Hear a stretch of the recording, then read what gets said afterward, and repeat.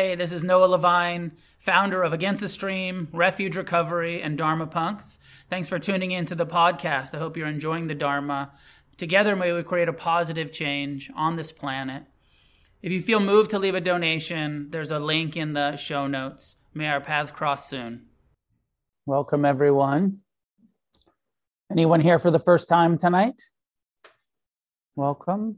Anybody here for the first time tonight at home? Welcome.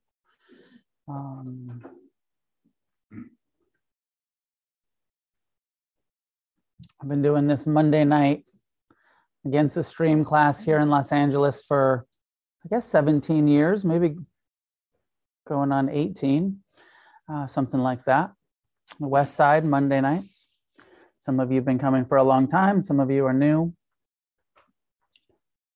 And my feeling of my job as a Dharma teacher, Dharma in this context meaning Buddhism, teacher of Buddhism, is to give the information and the meditation instructions to help support and guide everybody who wants that support and guidance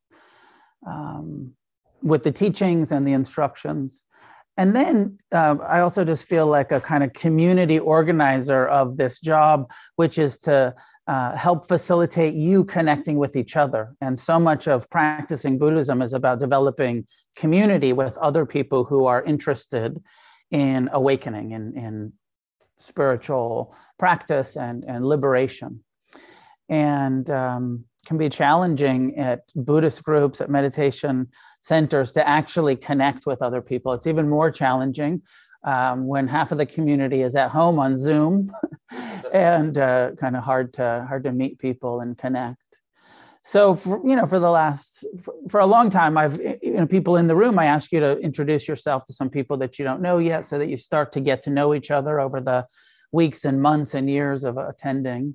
And then at home, I've been putting you into the breakout groups, and it looks like about 2/3 of the people on Zoom choose to join the breakout room and say hello to some people, and about 1/3 of the people are like, fuck that. I go to Zoom so that I don't have to talk to people, and I'm not talking to people. And that's okay. I encourage it, but you get to choose. Even in the room, if you don't want to talk to anybody, you don't have to, You can, we should maybe have like a sticker that says, don't fucking talk to me. Don't talk to me. I'm just here for the meditation. And I'm in a series since the beginning of the new calendar year on the life of the Buddha and the core teachings of the Buddha. And tonight our topic is enlightenment. Nirvana, nibbana, liberation, the third noble truth. And so I'll give a little bit of backstory, but for the introductions, I'm just curious, what do you think the potential for us humans is? How free do you think we can get? Like, what's your sense? Do you think that people can get fully enlightened, or do you kind of feel a little skeptical, like maybe enlightenment's a myth?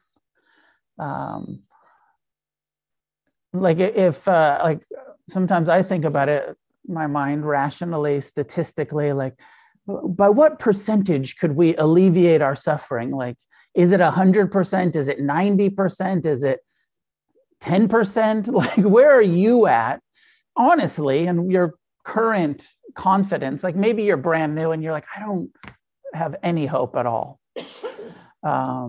Or maybe you've been practicing for a while and you're like, I've seen a little bit of progress. I'm suffering a little bit less. So I think like maybe we could cut this shit in half. And how amazing would that be? Even if there wasn't 100% liberation, but if you could suffer half as much as you suffer these days, if you could cut it in half, like, sign me up. Even if it's only half and not 100%, 50% less suffering, I'll take it. But the Buddha's teaching is 100% less suffering, the total eradication of suffering. And so I'm going to talk about that tonight. And you don't have to believe that. And that's why I want to set this up where, like, introduce yourself to some people and I'll put you in breakout rooms. And kind of where's your own concept these days on how free do you think we can get? which means yourself, your own freedom. It also means theoretically, like if somebody was really serious about meditation and renunciation and took this Buddhist path seriously, way more seriously than you take it, how free do you think the potential is to get free? So I'll open the breakout rooms and try to find some people that you don't know so well to have this short conversation with. How many people believe in total and complete liberation, freedom from suffering?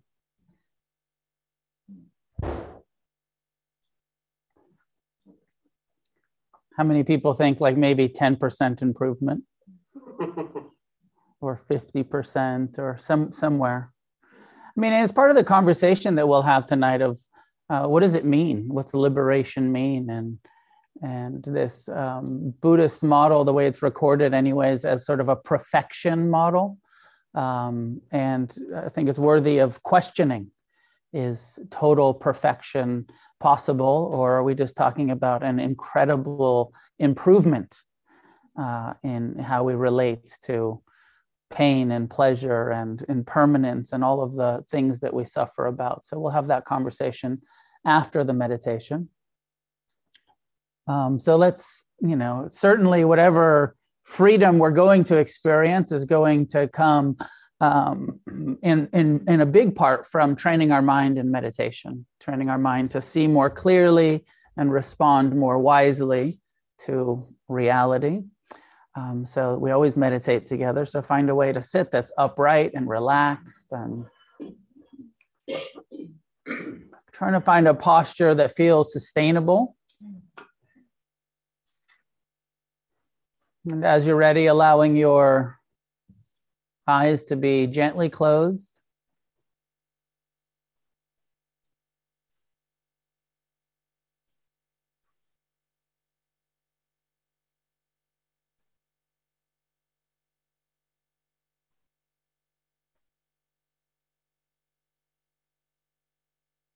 Bringing an attitude of friendliness, an internal intention to be kind to yourself, to your mind, to whatever sensations and emotions you experience. The intention to meet it all with acceptance and kindness, friendliness.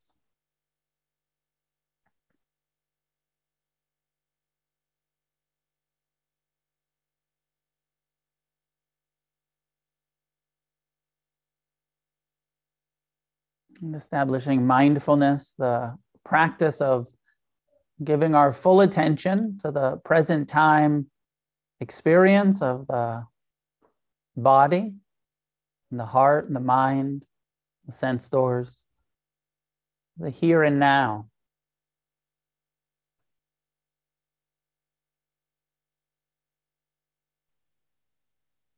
So I'm trying not to indulge in thinking about the future or thinking about the past, but using our mind to think about the present, to bring full awareness to what's happening right now.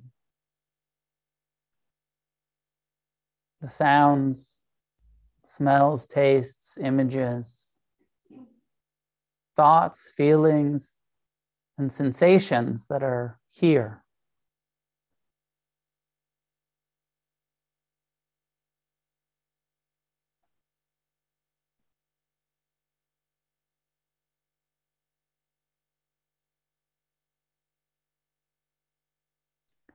And although mindfulness is ultimately inclusive of our whole being, our whole experience, it's usually good to start with a narrow focus, mindfulness of the breath.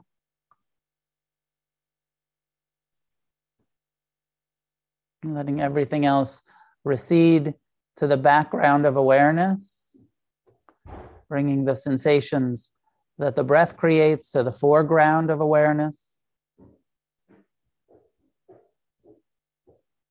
Breathing in, receive the breath, feel the sensations created with the nostrils, chest, belly.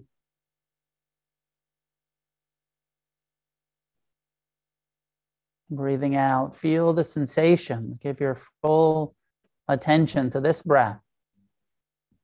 Disengage from the thoughts in the mind. Let them be in the background.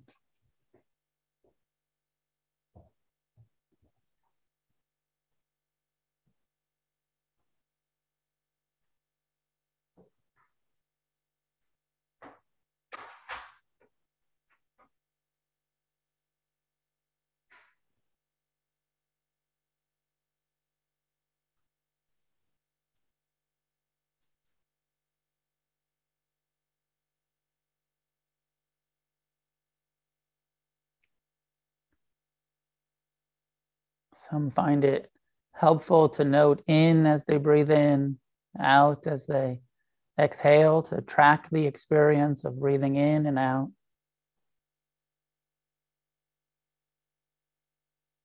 We'll place more awareness in the sensations than on the label of in or out.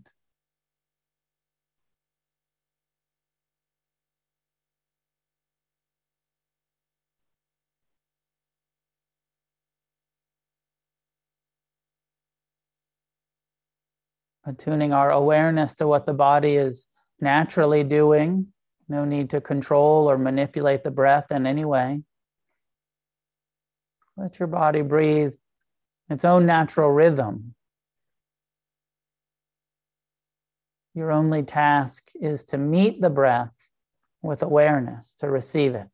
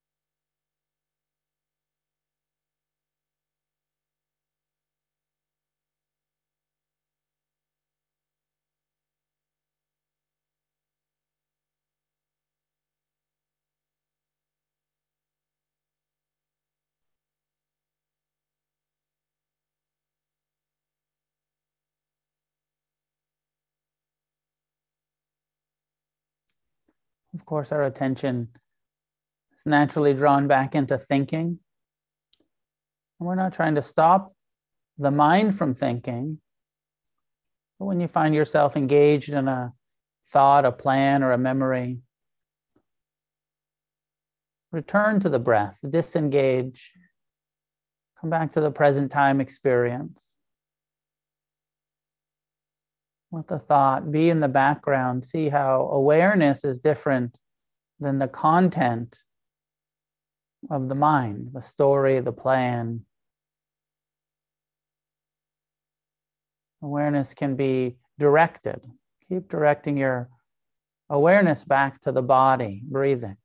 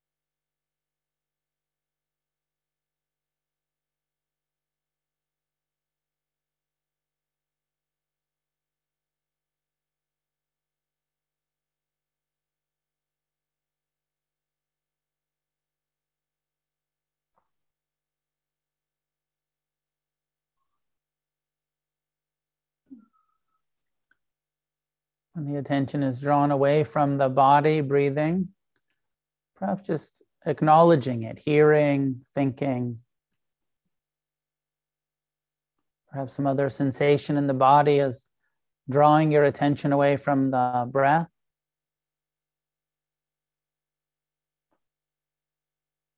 Don't want to get too rigid about yanking the attention back to the breath. Just hang out with what's calling for your attention. Sensation in the body, in the knee, in the back. Perhaps some emotions or some thoughts that are persistent. Mindfulness is ultimately inclusive of our whole experience, not just concentrating on the breath, but opening awareness to all of the phenomena of the present. Thoughts arising, proliferating in the mind, perhaps.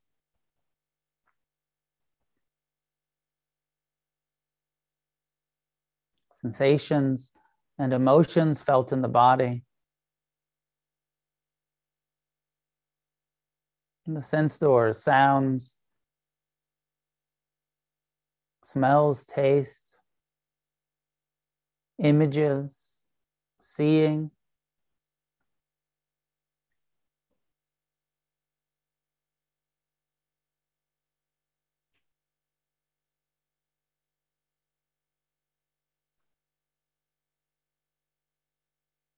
Become aware and investigate the impermanent nature, the changing reality of everything that you're experiencing, every thought, every sensation, every sound arising and passing.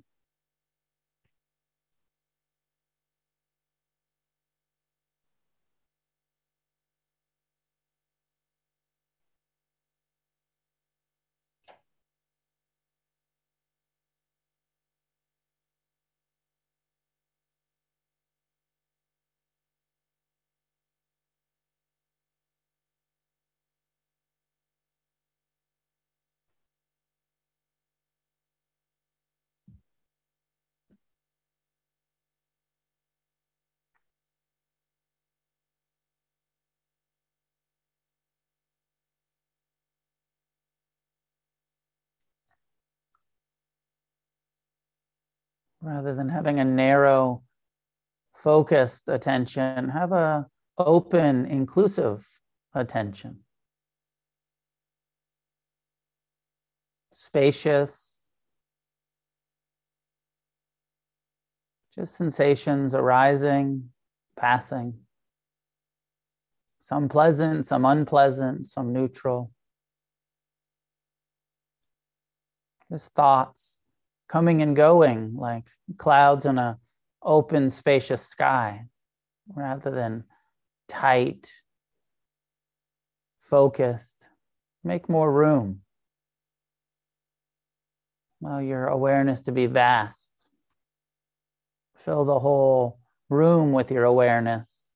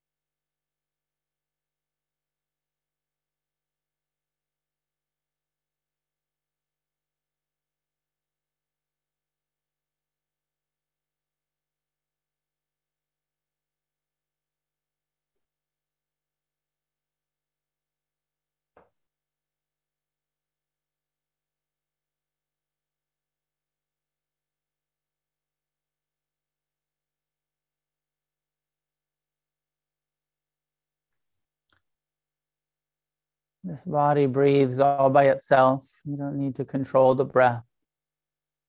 The heart beats, the mind thinks. And awareness knows, receives.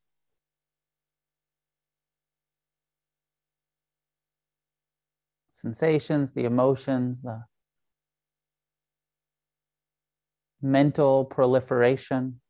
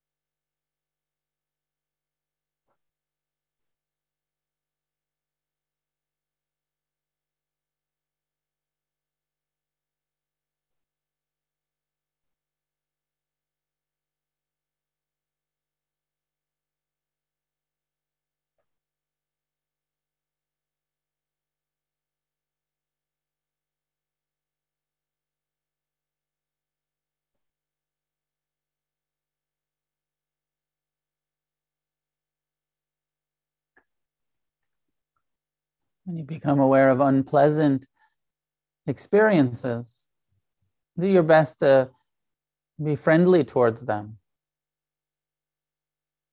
We have an instinctual habit of meeting pain with aversion.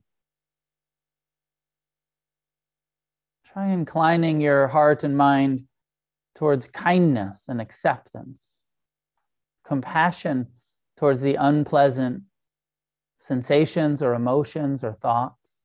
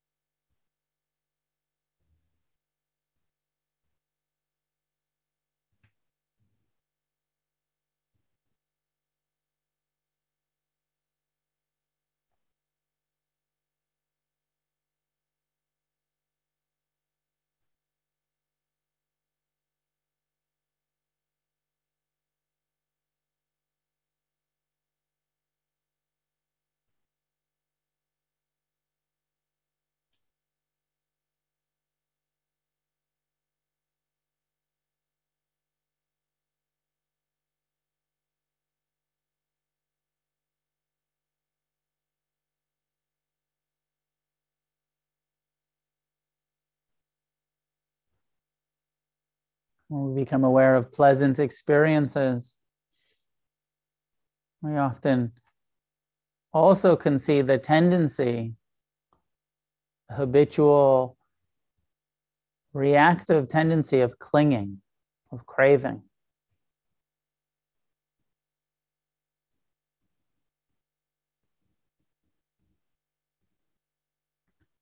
Incline your heart and mind, the intention to let go. Softening the belly, the shoulders, the jaw.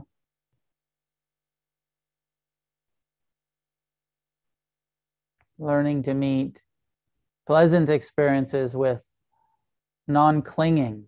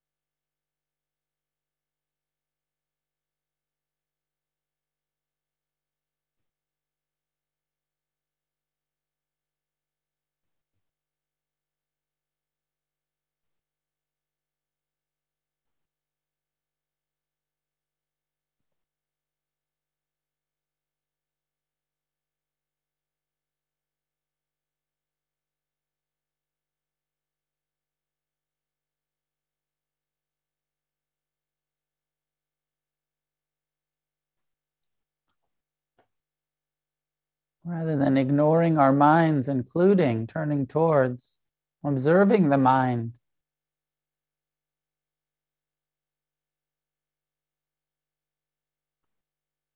Seeing how the mind continues to think about the future, the past, hope, fear, worry, doubt, desires, resentments, all by itself. Just like the lungs breathe all by themselves.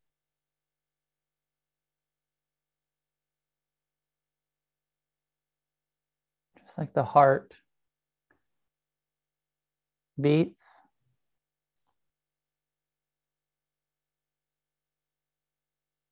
Watch how the mind thinks without any volition from you.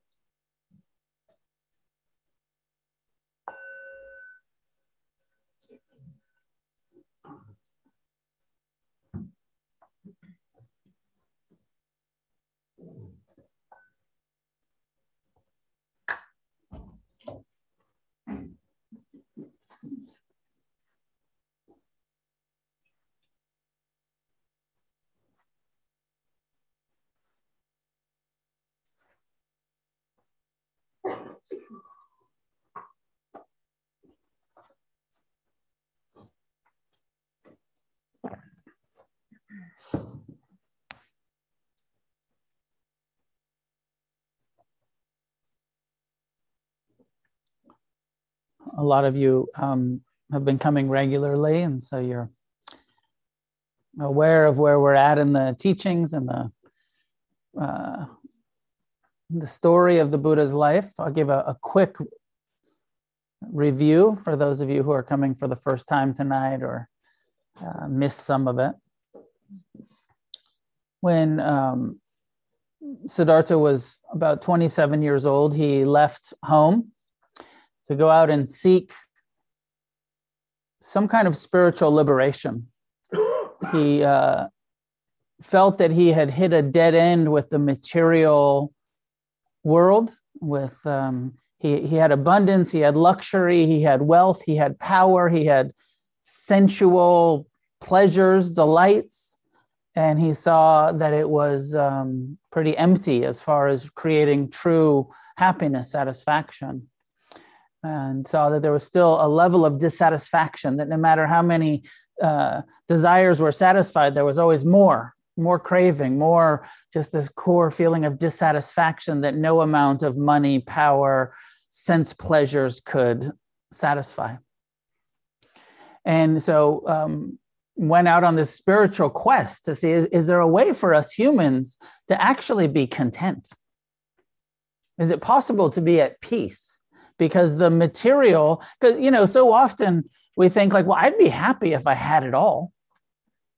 Right? How many times a day does your mind tell you that you'll be happy if you had more stuff, more money, more power, more attention, better relationships, some external refuge, something, if I just had this or that.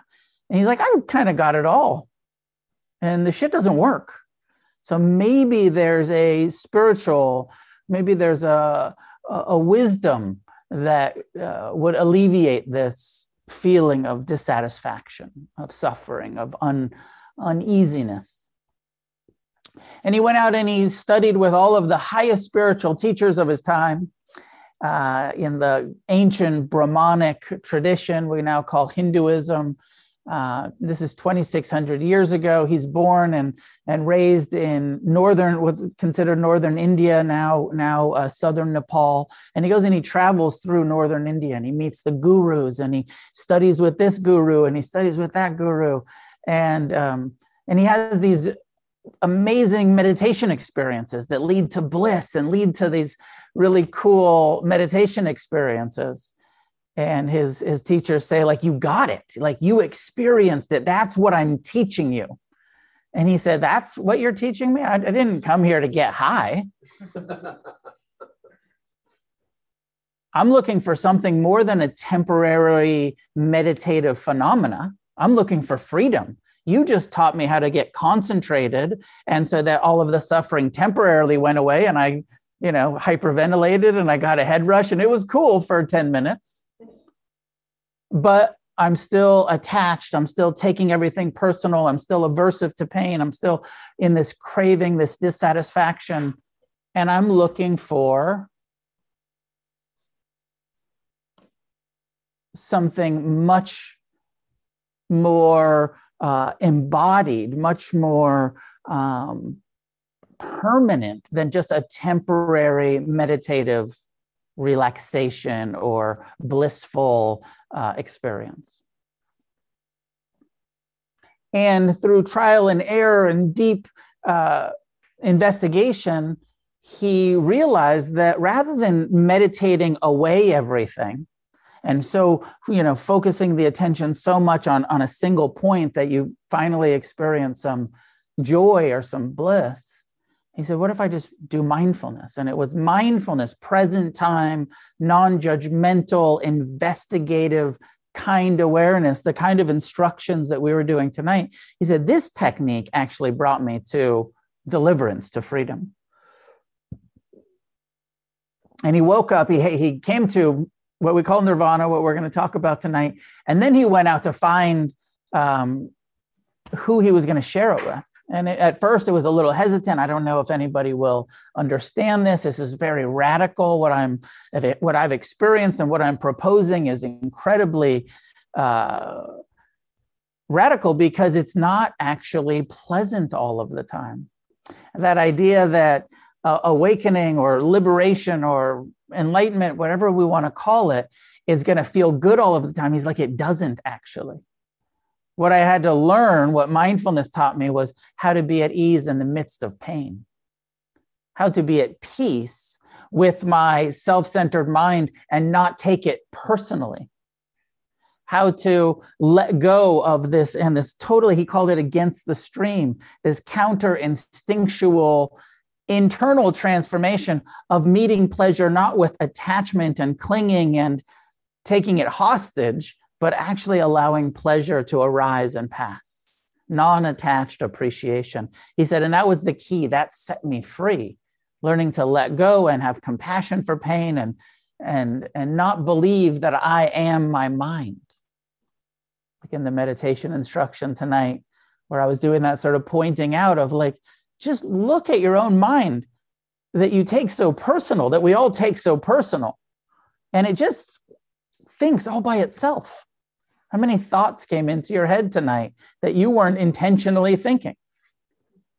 Before mindfulness, we tend to just believe it and take it all personal and think, that's me. I am thinking about sex or food or resentments or whatever's coming into your mind. Tonight, my mind had some sex and some food and some resentments. And just observing that, I was like, oh, look at, I'm not intentionally thinking about any of this shit, but the mind is just wandering to the future, to the past.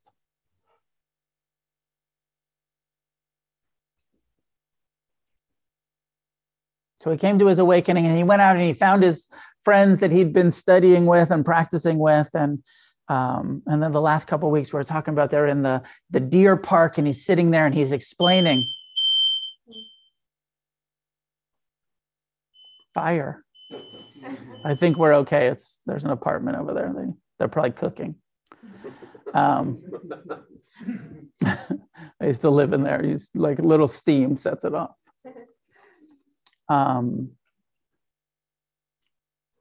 Fire.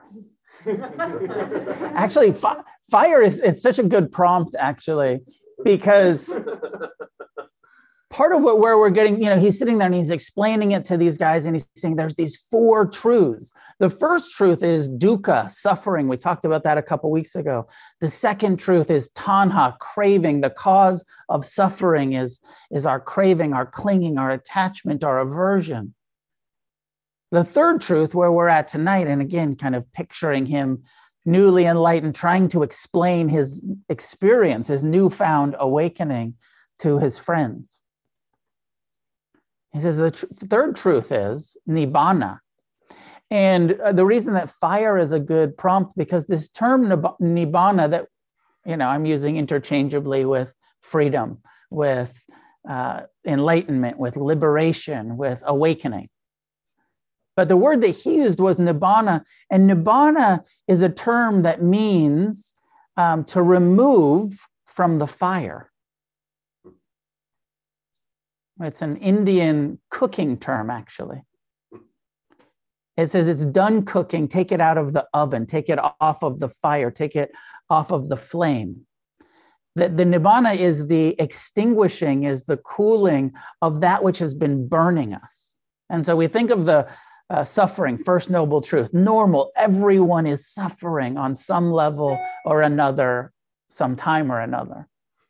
And think of suffering every time you're suffering.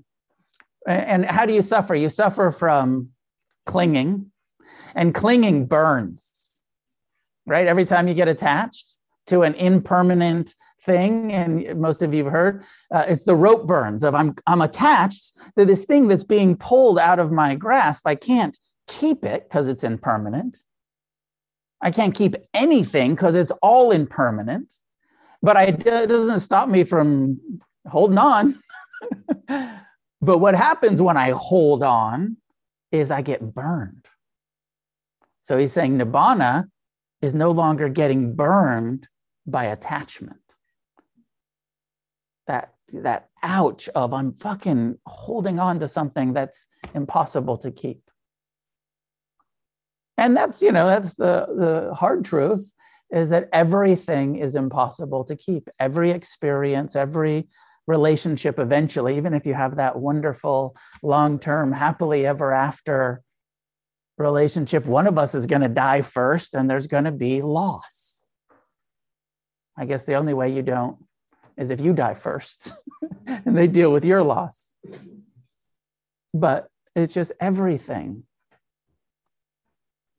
And the other cause of suffering we talked about last week, the aversion, the pushing against, the hatred. Hatred burns. I hate pain. Resentments, they're all like this experience of ouch, and it's like a flame. It's like it's a way that we're burning. And so he uses this term nirvana. It's possible to no longer get burned, to no longer experience the rope burns of clinging, the burning of anger, of hatred, of aversion, of resentment. It's possible to remove ourselves from that which we've been experiencing as suffering.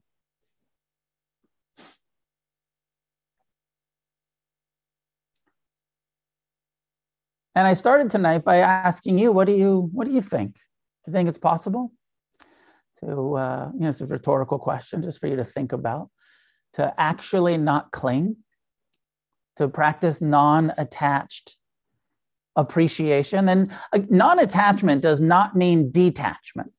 What's being said here in non-attachment is learning to experience whatever we're experiencing. Feel your feelings. Not detached observation of your feelings, but feel your emotions, feel your sensations, be aware of what your mind is doing without clinging to it as I, me, mine, without taking hostages. Be in your relationships in a loving, connected presence without trying to control each other by, which is what attachment really is. Trying to control, manipulate, make somebody be more permanent in the kind of permanent mood that you want them to be in, the permanent, loving, generous attention towards you all the time only, rather than the reality of the complexity of relationships, the complexity of people.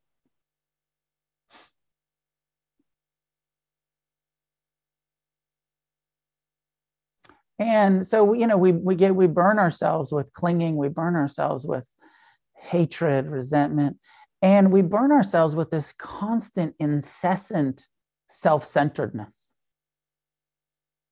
I, me, mine. How many times do we think about ourselves a day, an hour, a minute?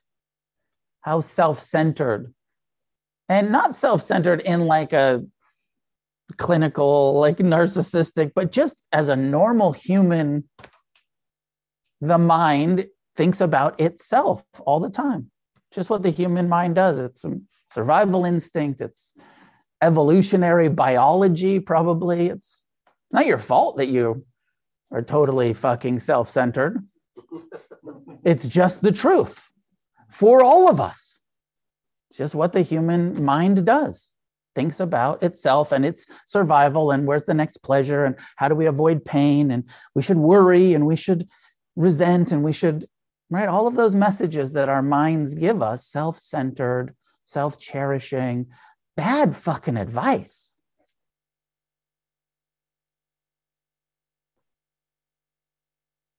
And it burns. And it feels so good. He's talking about Nibbana. That experience, that ordinary, everyday, hopefully you have this experience sometimes where you're not suffering. And you're not in total self-centeredness and you're not in total avoidance and you're just being at ease. You have any experience recently? I'm just like, I'm cool, I'm chilling. And chilling is a good translation for Nibbana. Not burning, chilling.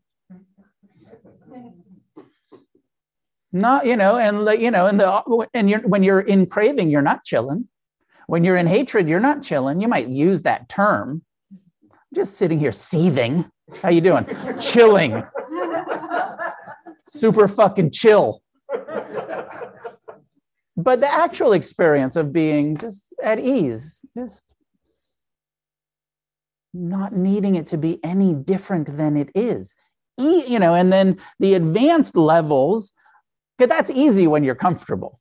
That's easy in that moment when everything's just right. And so we all have that experience sometimes of like, everything's just right now. And so I'm not suffering. But as soon as shit doesn't go your way, as soon as, you don't get what you want, you lose what you want to keep, you experience some pain, the pleasure ends too quickly, the challenges come up in life, that's when it gets way harder to chill, to nibbana, to relax into. Right now, it's like this and it's super unpleasant and I'm totally at ease with it. And this is where I feel like the Buddha's hesitance in trying to teach his awakening was, because my sense is that he thought he would be able to come to an awakening where like everything was really pleasant all of the time. And then he realized, I came to this nibbana, this freedom from getting burned, but it hasn't ended all of the pain of existence. And it hasn't gotten rid of my self-centered mind or my afflictive emotions. All it has taught me is how to be at ease with the self-centered, afflictive human condition. The end of suffering is totally normal human condition that's just not taking it so personal. Makes sense? And I think he was hesitant in the beginning to say, this doesn't sound that great. This isn't the bliss that all those gurus were promising. This isn't constant joy and total abundance. This is like just learning to live life on life's terms. This is just learning to be with the reality of our humanness without making it worse.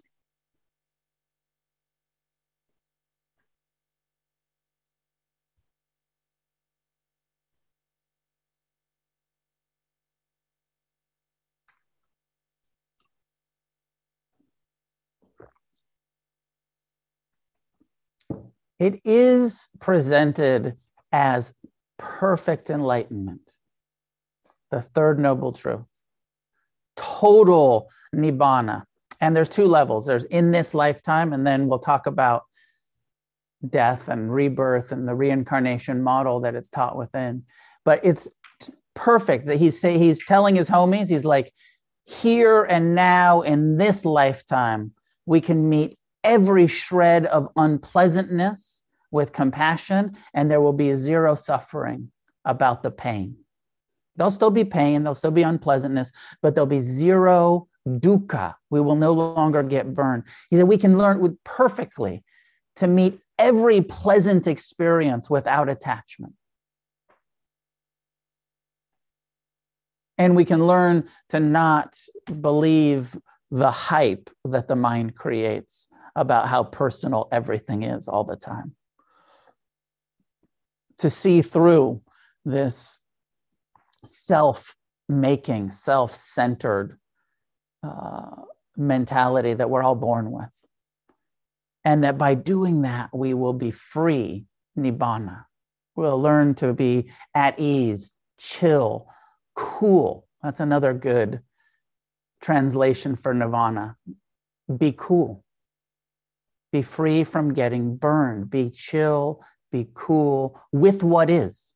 Not just when it's easy, but also when it's really fucking difficult, when it's really painful, in the midst of loss, in the midst of, praise and blame, gain and loss, pleasure and pain, fame and disrepute. Be at ease, be cool, chill, nibbana.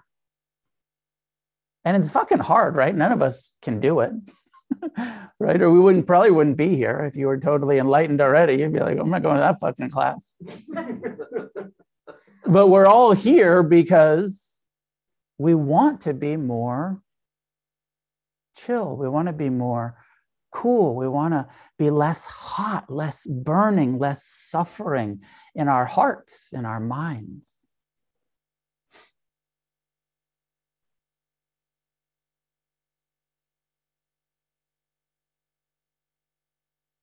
He says there's 4 levels of enlightenment, of progress, of liberation possible for those of us who take this eightfold path seriously. And that's preview next week. With, he says, yes, enlightenment's possible. The path to enlightenment is the eightfold path. He said, and there's 4 different levels of attainment that people can reach in this lifetime. He said the first level is called stream entry. And when someone has meditated deeply, practiced renunciation well, embodied the Dharma, really taken this thing seriously, so far that they have broken their attachment to like religiosity and the rites and rituals and the dogma of being, the identification that we can take on of like, I'm a Buddhist and I'm a good Buddhist and y'all aren't that good at it. And that's sort of like clinging to your spiritual religious ideals. He says one of the first things that gets broken in awakening is that identification.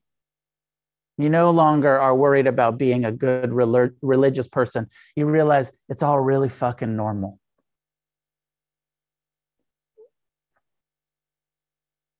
So interesting how humans have this tendency to project spirituality into like form and custom and even garb. Like when you see someone in robes and you just see like a monk in robes and you're like, wow, how fucking spiritual. It's like a holy person. I remember one time I was at this big Buddhist gathering and there's all of these Western teachers in street clothes. It was a thing for Ram Dass and all of the old school teachers were there. And they're all in street clothes, wearing their whatever hippie garb they wear. And then there's one guy in like saffron. He's in robes and he's a Hindu guy. He's the guy that had introduced Ram Dass to his guru Neem Karoli Baba. He's holding a trident, like super like sadhu. And I was with a buddy, one of my close friends, but he was really new to practicing spirituality. And he was like, that guy's the real deal. Like those other guys are just like wearing t-shirts, but that guy's got robes on. And then it turned out that the guy that he was talking about had just come back from like a 20-year crack run. And just put his robes back on and was playing the guru role. But these other guys had been for the last 20, 30 years meditating every day, doing service, really embodying in a totally normal Western kind of garb.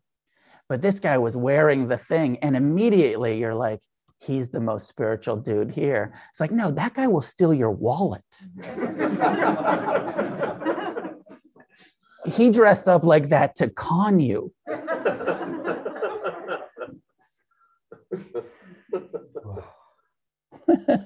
True story. Mostly true. Was that Nagaland Ross? No names, Ross. No names. Well, I just said it. I'm going to talk a whole bunch of shit with some anonymity for the guilty.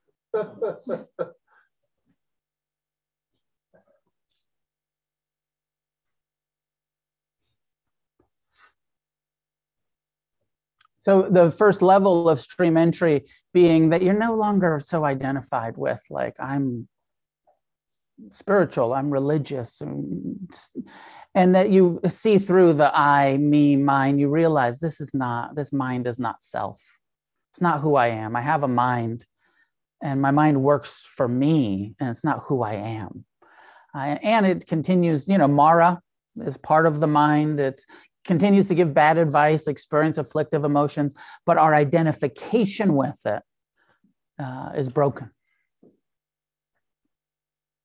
So at stream entry, there's one more insight that I'm forgetting right now. But anyway, so this first level, and again, this gets into reincarnation. It says when you reach this first level and you've practiced deeply and you've seen through the self and you're no longer so clinging to your being religious, or he says at that point you will only have 7 incarnations left. Now, which is a good time for us to point out that what the Buddha is teaching is that nirvana is not only freedom here and now, but that what it means is that you don't have to keep coming back. You can end the cycle of rebirth. Why it's called the deathless, the state of no longer having to incarnate, with the bigger picture saying that you keep coming back until you get it right. You're here to heal. You're here to get free. And you keep coming back. You keep reincarnating as long as you don't extinguish greed, hatred, and delusion. Because greed, clinging, craving, hatred, aversion, delusion, self-centered belief in a permanent entity here, taking everything personal, is what fuels rebirth. And as long as you still have that, you will have another birth over and over. So at stream entry, he's saying you're close enough that you'll only have to take birth 7 more times. Which is interesting. Maybe that's true. Maybe, this opens up a bigger conversation about how many of us actually believe in reincarnation. A lot of us Western Buddhists have some healthy skepticism about it, or maybe even unhealthy rejection, contempt prior to even considering that might be what's happening here. It doesn't match up with your, 3rd grade science class or wherever you formed your opinion, your nihilistic, materialist views. I'm not talking to you, Russ. That was 5th grade for me. 5th grade. It is interesting to look at what we believe and why, like whether it's like all of our religious conditioning or some, education that we got, or some, lyric in a rock band that was just like, yeah, that's the truth.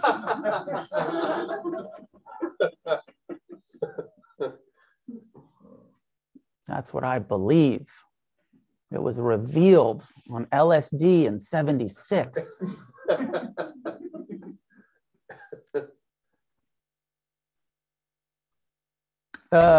Second, so stream entry. And then this next level of awakening where you will only have one, it's called once returner.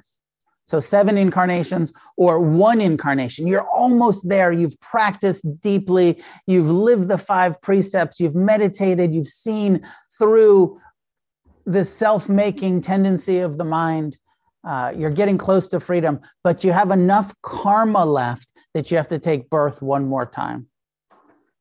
And who knows if that doesn't necessarily have to be a long incarnation. I've sometimes used this once returner, maybe for why children die young, or why people, sometimes we think it's such a tragedy when people don't live a long life.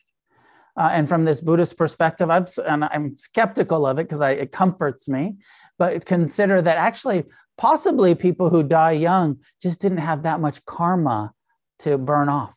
And they only needed a short incarnation, that they were the once returners who needed to come back and do a little bit of time, and then they were done. Probably not, but maybe, depending on the circumstances of their life and their death and all of that.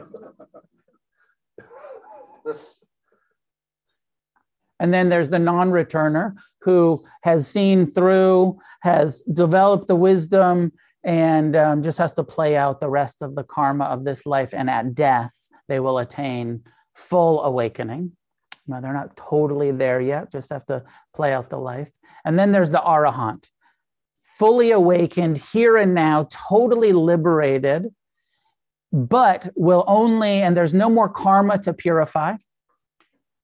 They will just live this life as an enlightened being, an Arahant, fully liberated being. And they will live this life as long as the body holds up. And it's not like, well, I'm enlightened, so I'm just going to slough off this mortal coil and be done with it. As long as the body. And so this was the Buddha's experience. He is fully enlightened, and he lived another 40 years. No more karma, not creating karma, not, burning off karma. Karma, as greed, hatred, and delusion coming to fruition, is done. But still, as long as your body is alive, you live it out and you experience freedom the whole time. Please, Brad. Those are the 4 levels, or are you still in level 1? Those are the 4. Those are the 4. Stream entry. One more 7 incarnations, 1 incarnation. This is your last one. Arahant, 4 levels, fully done now. 7, 1, and non-returner and Arahant. Do you get the difference between that? It's both you're done in this lifetime, you don't have to come back. But non-returner is you're still going kind of to the end of this life as your practice. The Arahant is you're done now, but you'll still live as long as your body lives, but no more karma to purify. Please. So, is there in the Buddhist tradition like a heaven? Once you're done, you live in the clouds and just... Well, let me share some scripture with you, brother. Because this is a hard question. Because it's not heaven. There is heaven in Buddhism.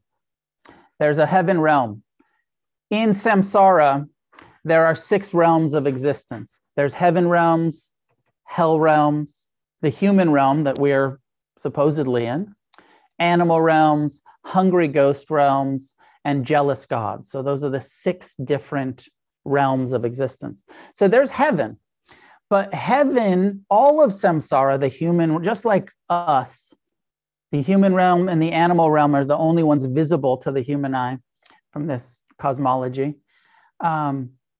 But everything is impermanent in all those realms. There's hell realms in Buddhist cosmology, and you do some time there, but you get out. You reincarnate after. You might take an incarnation in hell. You might take an incarnation in heaven. But it's temporary, it's impermanent.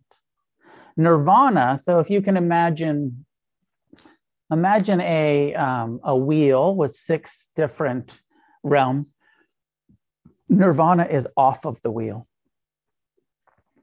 You're no longer reincarnating into heaven temporarily, or hell, or human, or animal, or these ghost or jealous god realms. You are done with samsara. So here's what the Buddha says about it. And it's confusing. It's not a very satisfying. To me, 30 years later, I still don't like it. I want something more tangible. But intentionally, the Buddha doesn't give us anything tangible because it's not tangible what he's talking about. He says, truly, there is a realm where there is neither the solid nor the fluid, neither heat nor motion, neither this world nor any other world, nor sun nor moon.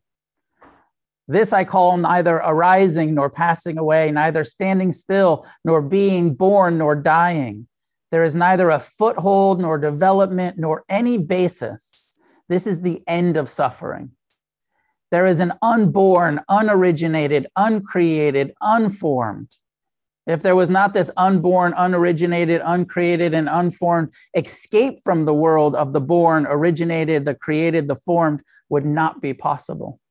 But since there is an unborn, unoriginated, uncreated, unformed, therefore escape is possible from the world, from the world of the born, originated, created, and formed.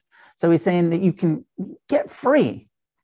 In another place, it says, when asked about what nirvana, is it heaven? Is it myself that goes to, do I go to nirvana?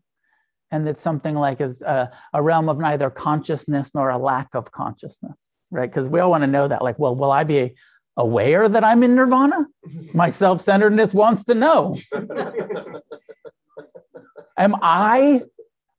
And it's like, but at this point, it's like, you're not worried about the I anymore, the self. And he says there will neither be consciousness nor an absence of consciousness, which is just like, oh, you don't want to answer the question. All right. If you don't want to tell me, just tell me you're not going to tell me.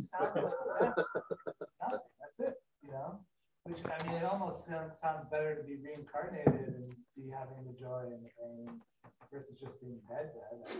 You just come back and be like, Well, two things. One is interesting just to look at your own feeling about better to exist than not consciously exist. And how much attachment maybe is fueling that. Like, I'd rather be here and suffer than not suffer. Because what's being said here is that actually it's possible to end suffering, and that any attachments to reincarnation is an attachment to suffering. I want to be here. I want to keep suffering. I'm attached to my suffering. It's all I've ever known. I'm not ready to not suffer. Fuck that. Right? And so to look at that, because I'm with you on some level there. I think most of us are, of like, oh, sounds like you don't exist in this form anyways, and that sounds terrifying. But also, what is being said is, I'm so attached to suffering, I can't imagine not suffering. And the Buddha doesn't do what most religions do of say, like, yeah, and it's heaven, it's like happiness and it's pleasure and it's joy, and you just get to chill with all your homies in the afterlife. And he's like, if that were true, I would tell you that, but that's not what's actually happening here. We're in this cycle, and that it's possible to get free from this cycle if you would rather be free than continue suffering. I have a question. How can a person, if they've never been to the end, truly know? For every different religion. You mean you're talking about how the Buddha knows this stuff? Yeah, why, yeah. It's said that as part of his awakening, he remembered all of his past lives and was able to see how the whole process had brought him to this life. And, that this is something that is, you and I can't know it with our own, it's not something you can think your way to, but part of the full awakened mind is that you see clearly, oh, this is what has been happening this whole time.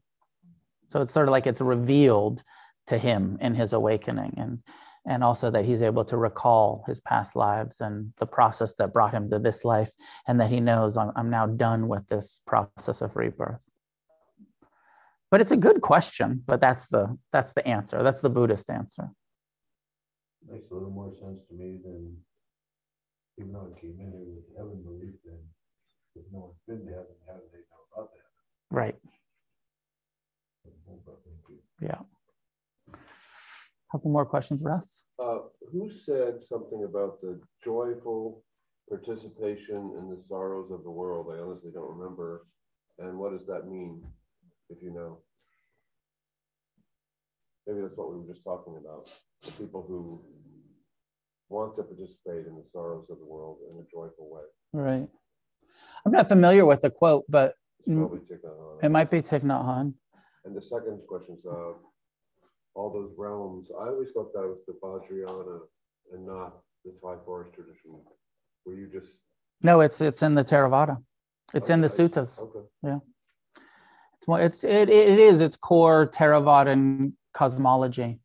In the Vajrayana and some of the Mahayana schools, they make cool paintings of it. Like they're really good at art. But if you look at the suttas, it is in the core Theravadan understanding of the cosmology of samsara. So it's attributed to the early teachings of the Buddha. Yeah, please. I was curious. I would imagine that if you ever found yourself in the place of being an arhat, the impetus to stick around in the body might be, I would presume, to kind of, maybe help other people find release from suffering, like the Buddha did. But I'm wondering if he ever said anything about inhabiting a space of no longer suffering and clinging being so essentially unrelatable that it might be kind of useful to incur some incidental suffering just so you could help other people understand how to awaken. It doesn't seem that he said anything like that. But again, with all of these questions, I think it's interesting for us to look at why does that occur to me? How much of that is coming from my own clinging to existence, my own clinging to suffering, or some of the bodhisattva kind of keep coming back for the benefit of all sentient beings, which is partially motivated by compassion, but also has some attachment in it. And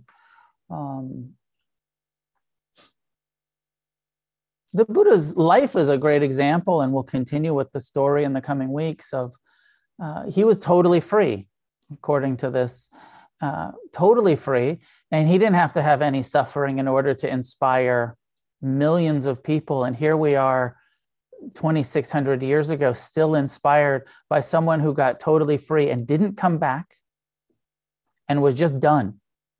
And that when you get that free and you inspire so many people, you don't need to hold on. You don't need to keep suffering. You don't need to come back. You can just say, this shit's possible. I did it. Now carry on. Right? Do what I've done.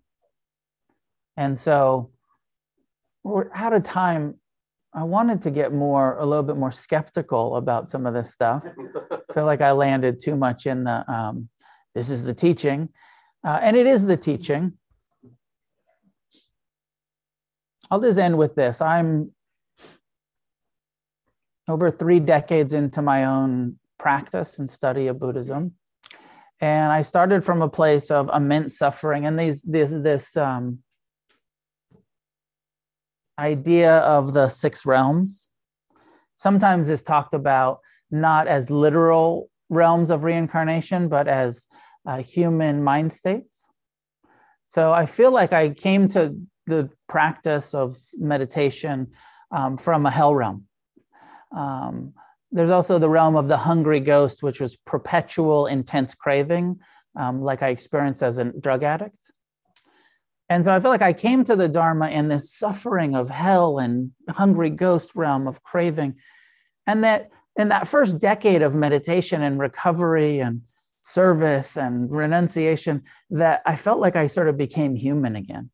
Like I escaped the hell realms and sort of found some balance of there's joy and there's sorrow, but it's not constant suffering anymore. The Dharma has alleviated a lot of that, but I'm also not free.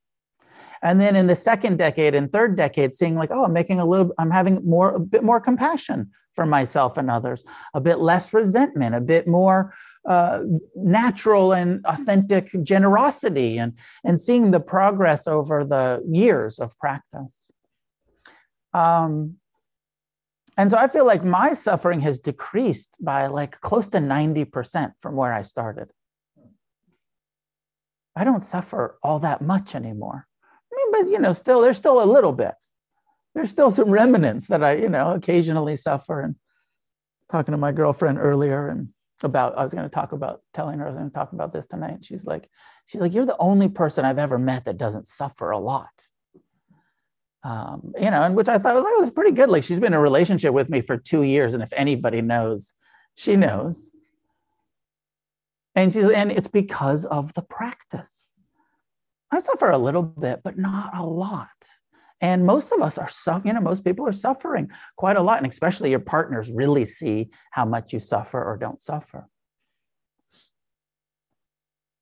And so I land at this place of a lot of faith that this shit definitely works slowly over the period of years and years and years. We make progress slowly. There's no quick fix. It's not like, it's not like you go to a retreat or two and then you're enlightened.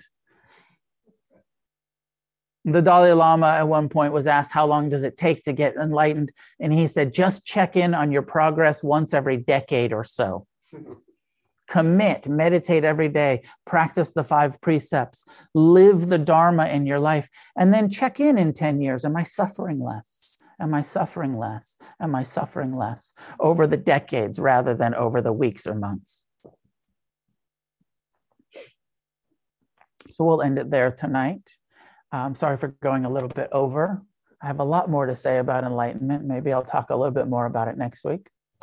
But next week, we will open to the Eightfold Path. And I think I'll do an overview of the Eightfold Path and then come back around to spending at least a week on each factor of the Eightfold Path. So over the next 8 weeks, 9 weeks, we'll be talking about the Eightfold Path and how the Buddha taught it and how we can apply it to our lives. Class is done by donation in the Buddhist tradition of generosity. These teachings are freely offered to you, and it's entirely up to you whether you freely offer some donations to the meditation center. It's the tradition is to not, to get out of the fee for service and commerce, capitalism of monetizing, spirituality, and just say it's freely offered. And you get to choose how you support Against the Stream, how you support me as a teacher. There's a bowl up front for donations. If you need a ballpark for donation, think about what you pay for a yoga class. Think about what you pay for the other things that you pay for, even movies these days. And think about making a donation if you feel moved to make a donation comparable. Many people in our community choose to become monthly supporters rather than just donating each time you come to class. Just consider, I just would like to give this much to the community. And then you can go online, go on the website, againstthestream.com, and become a monthly supporter. And that way, we can pay the rent every month, whether anybody shows up to class or not. Your donations are just coming in, and it keeps us here, keeps us open, keeps the Dharma available in this way based on your voluntary contributions. Thank you so much for your generosity in advance. And the Memorial Day retreat, we have a 3-day silent retreat in May, open for registration. All of the info is on the website. Good way to get at least stream entry, maybe once returner. 3-day retreat, Nirvana is pretty almost guaranteed. Kurt Cobain will be there in spirit. Kurt Cobain. Where is it? It's in Joshua Tree at the Joshua Tree Retreat Center. So we'll end with that tonight. And offering merit is one of my practices, which believes that there's some positive qualities, karmic energy, merit that is created through the practice and discussion of the Buddha Dharma. And so may we gather this merit and offer it, share these blessings outward in all directions. May each one of us get as free as possible in this lifetime. And together may we create a positive change on this planet.